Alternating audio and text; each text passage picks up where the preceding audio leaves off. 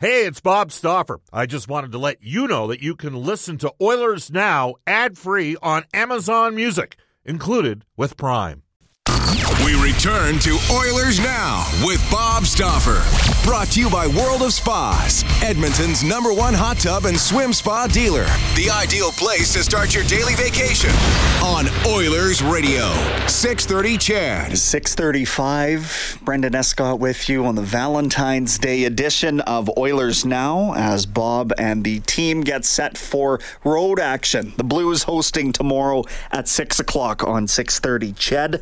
Remind you that Royal Pizza is pizza, pasta, and so much more. Get their new Two Can Dine special for only $37.95 until February 29th. It is a leap year this year. You got 15 more days. Visit royalpizza.ca. Okay, we're going to head to the university. They have not hit the road yet, as my understanding, but they will for the first time for a playoff series. Let me rephrase this. It's the first time since 1994-95 that they won't host a playoff game. The Golden Bears going to be road warriors if they're to return to the national championship after this regular season. To chat about that, we're joined by our headliner today, Golden Bears head coach Ian Herbers, brought to you by Wilhauk Beef Jerky. It is the best you've ever tasted. Search for WILHAUK today. Ian, appreciate you making some time. You are still in town, right? You're heading out tomorrow? That's correct, Brandon. We leave tomorrow at noon. Gotcha. And obviously a bit of a different vibe in the sense that it's not as if you've not played road playoff games previously, but this will be first time in a long time that you have to start on the road. So talk about, I guess, the season that led up to the playoffs so far. If you can put a bow on 2023-24 in the Canada West, how would you summarize what you guys accomplished? Well, fantastic year for Canada West. This is the strongest that 5 teams have been that since I've ever coached or even played. Usually there was 2 or 3 teams that were dominant, 2 or 3 teams in the middle of the pack and 2 or 3 at the bottom of the pack. This year there was 5 teams that could beat each other on any given night. We've beaten all the teams, the other 4 teams. We've also lost to the other 4 teams. So it's been very good hockey for the students and the fans in all the buildings. Anything can happen here. Obviously our consistency wasn't good enough at times, which cost us a few points. It put us in the 5th spot. But the pressure's not on us now. We're a young team, young leadership group. We get to go in a visiting building. We get all the pressures of being at home and time constraints, I guess, with family and getting to and from the rink. We'll be confined to the hotel and to the rink, and we'll be able to focus completely on hockey. So it'll be a good weekend in Saskatoon. Great for the fans. I'm assuming a few of our family members are traveling to Saskatoon to watch the series. It'll be exciting. They have an energetic building and a nice new building, a fairly new building, I guess I should say.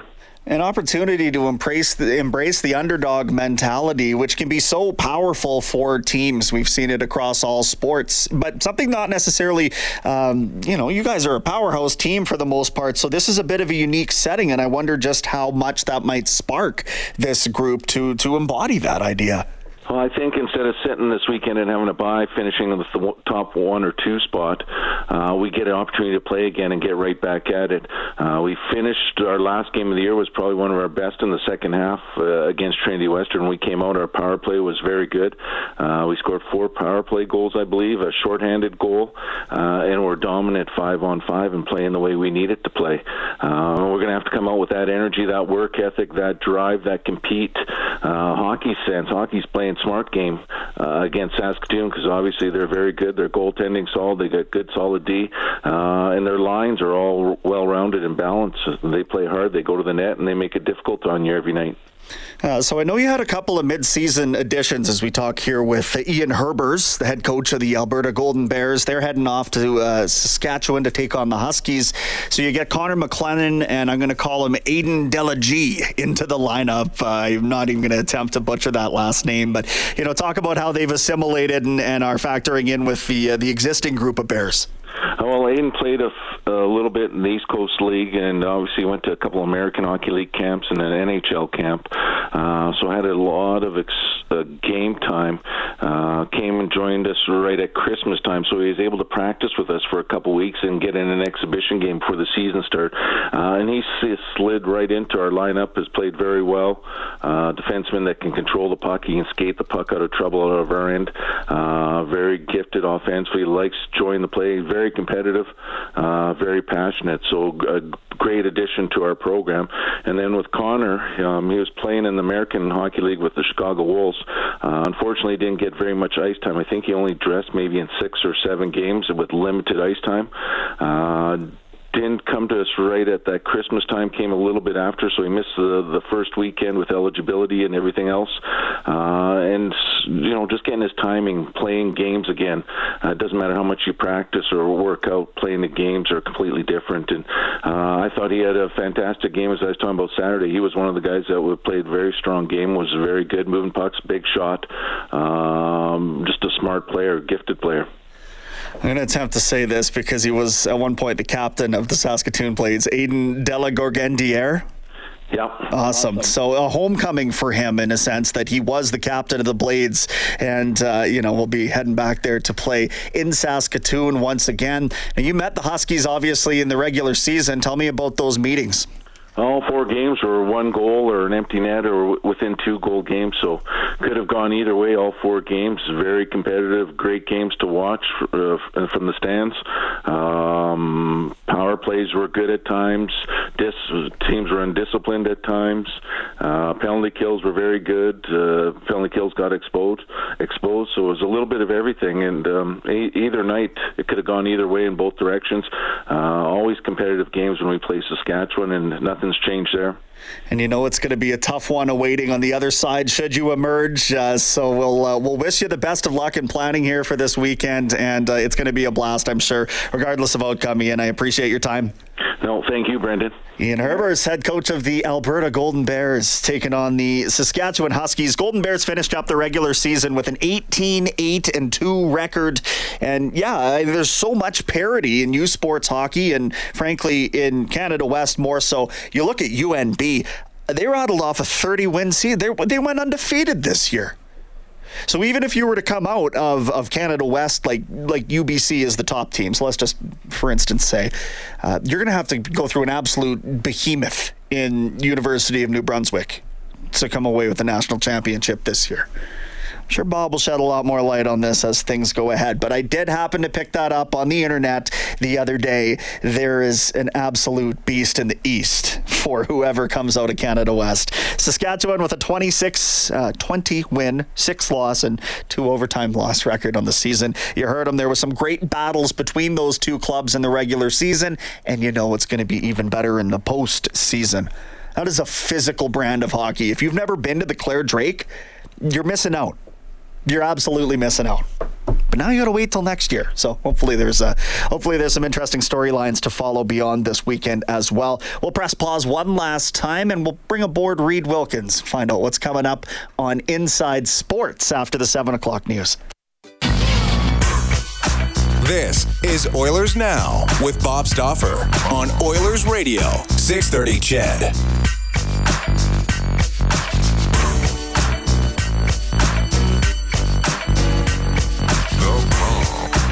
It is 6:48. I do have Reed Wilkins with me, but I do have an Oilers Now prospect report as well, brought to you by Reface Magic. Save money on your kitchen renovation. Don't replace, reface. And we'll check in with the Bakersfield Condors, who played last night and are probably 15 minutes or so away from dropping the puck in Colorado once again. They won 2-1. It was Olivier Rodrigue kicking aside 32 of 33 shots. And it was former 4th-round pick, Carter Savoie. 4th round or 5th round? I've got the page open. I think he was 4th round, wasn't he? Was he not exactly 100th? I think he was exactly 100th overall. Carter had one of the goals for St. Albert Product, and Ty Tullio, who had the other goal, is another player to keep an eye on in the system here. Neither one of them more than 15 points. In fact, Savoie's just got 13 in 37 games. So, the prospect cupboards are where they should be for a Stanley Cup contending team I would contest to you. Now, Reed, the biggest highlight for me last night, and I'm going out of my way to be a little bit different here because McDavid's 6 assists is the headline. But watching Dylan Holloway score the goal the way that he did, even seeing him get interviewed after the game, he is a big unit all of a sudden. Like, he has grown up in the last couple of years, and I think that his effectiveness could take this team. It's not going to drive them in the playoffs, but it could be a real difference-making factor, I think, if Holloway can get himself going at that level consistently. Yeah, he's a bit of an X factor because he was a first-round pick a little later in the first round, but that's the type of player you'd like to be maybe on your second line, certainly on your third, and not just, a checker, a guy who can actually produce points. I think he's figured some things out from earlier stints. If you look at how he's navigating the offensive zone and getting to the net and using his speed more to his advantage at times. Is it consistent? It isn't. But it's crazy, and Bob and I were talking about this last night. We are, oddly enough, as well as the team is done, and let's face it, this is a pretty good era for the team. I mean, they have been in the playoffs 4 straight years. They still have a top 5 and not a top 6. Because Connor Brown was supposed to be, I certainly thought he would be. There's the 6th guy for the top 6. And instead he's dropped out. Fogel cycled in there. McLeod has cycled in there. Now Perry getting a look. Perry has getting a look, and I still think, I like a lot of the stuff by Draisaitl, Kane, and Perry. I still feel like maybe Perry's more ideally suited to be on a third line at this point in his career, though we'll see how it goes. So, and Holloway, as we've discussed, I know there's a lot of trade deadline stuff. If he plays well, maybe he's the addition they were looking for, because he missed so much time this year with the injury. I know I got a little bit of rose-colored glasses on there if he can play that well, but that was a nice goal. I mean, kind of just out of nowhere, I want that puck and I'm putting it in, and it doesn't always work when you dive for it like that, but that was a good play. But it's interesting. I still... And Rob and I sort of agree on it. I realize, because Bob and I talked last night, and Bob said they got to get a forward. That's the priority. And I understand that, because you can make an argument for any of the 3 position sets. This should be the priority. Yeah. That's the interesting thing about this team. I still think a defenseman, because you're a couple injuries away from Kemp, Dineen, whoever. After Broberg. One blocked shot, one broken hand or finger could cost you 4 to 6 weeks of Vinny Desharnais. And then what do you do? Yeah. Or whoever. But I understand the argument up front is, do they have enough guys who, can turn into nasty human beings when they put on hockey equipment and just be demons to play against, even if they don't always get points, right? And was there enough of that in the playoffs last year against Vegas? No. Was there enough of that against LA on Saturday night? Probably not, though, I've disagreed with Bob a little bit on the severity of that loss. I didn't think it was a true 4-0 disaster like other games might have been. No, but where I'll interject on that is, when you're losing that game to that team, it didn't look like they were bothered as much as they should have been by that fact, right? It's not like you're down to Carolina and you're playing in Carolina and you're going to Florida after the game. Who cares? This is LA, and they're taking your lunch money, and this is a team who you should be absolutely fired up to play when you're steamrolling them. So I didn't think that there were as many finished checks as I would have expected for a team playing the LA Kings, of all people. That's where I would stand with Bob on that. Yeah, I get that. I'm just wondering, how out of control did it get last night between LA and... Oh, didn't they lose 7-0 to Buffalo with Kopitar at -6? There was one penalty in the third period, Buffalo, for delay of game. So, it's not like LA went out there and mixed it up with the Sabres. They're not that type of team until they play Edmonton. Stuff happens in the regular season where a team might go quietly or just have a bad night. But I understand what you're saying. I guess I get of course I get the Gensel, Eberle stuff. I don't know if they can pay that price without taking somebody off the roster and creating another hole. Right. That's why I look at a Nick Dowd up front, Duhaime that Frank talked about last week. I think Elliot kind of echoed that a bit today. That's interesting. You know, Walker on the back end, somebody who could make $2 million or less, and you could get the other team to retain by giving them a mid-round pick or something like that. You know, can you add multiple of those guys when you're not shooting for the stars, when you're not going to put all of your eggs in one basket? Can you then plug a couple holes on the roster? And that was the point that I was trying to make. If you're not going to go out and get Jake Gensel, you don't want to spend all that asset or all those assets, then why not pick up a third-line centerman and a seventh defenseman? And hey, maybe try your hand at a backup goaltender if you can find a way to get that on the books as well. It's going to be a lot of fun. And the fact that they've been showing some signs of imperfection, I think, bodes well heading into the trade deadline, because then you're not deluded into thinking it's a perfect team that was just on a great winning streak. Well, and as we've seen, a lot of times the player who gets picked up becomes on the radar late, like Ekholm last season. Right? Yeah. So, you had to give up Barry, but again, you had a replacement for Barry in Bouchard. Yeah, and I'm not saying they're going after UC Saros, but as an example, there's a guy who was absolutely not going to move about 2 or 3 months ago. And now today I click open a page and there he is as one of potential trade candidates. So this tends to cycle, and there is a lot more time before March 8th for it to do so. I'm going to get to this day in Oilers history, but who do you have coming up? Luke Gazdic on last night's game, and using the Andy Reid, Travis Kelce little situation as a jumping off point. Luke has his view of the Taylor Hall Dallas Aikens water bottle splash from an 8-1 loss against the Flames, and a coach and a player almost getting into a fight during a video session while Luke was with the Devils. Wow. He's got those stories. Oh, stick around for that, coming right up around the corner. This day in Oilers history is brought to you by New West Travel. Join an exclusive 4-night road trip to Dallas. Watch the Oilers play the Stars in April. Call or visit newwesttravel.com. We'll go back to 1986. The Oilers routed the Nordiques 8-2. Wayne Gretzky goes off dishing out 7 helpers. Sorry, McDavid. 7 helpers tied an NHL record for the most assists in one game. Gretzky has set that mark on 3 different occasions. The only other player to hit that mark of 7 was Billy Taylor in 1947. I think McDavid will do it.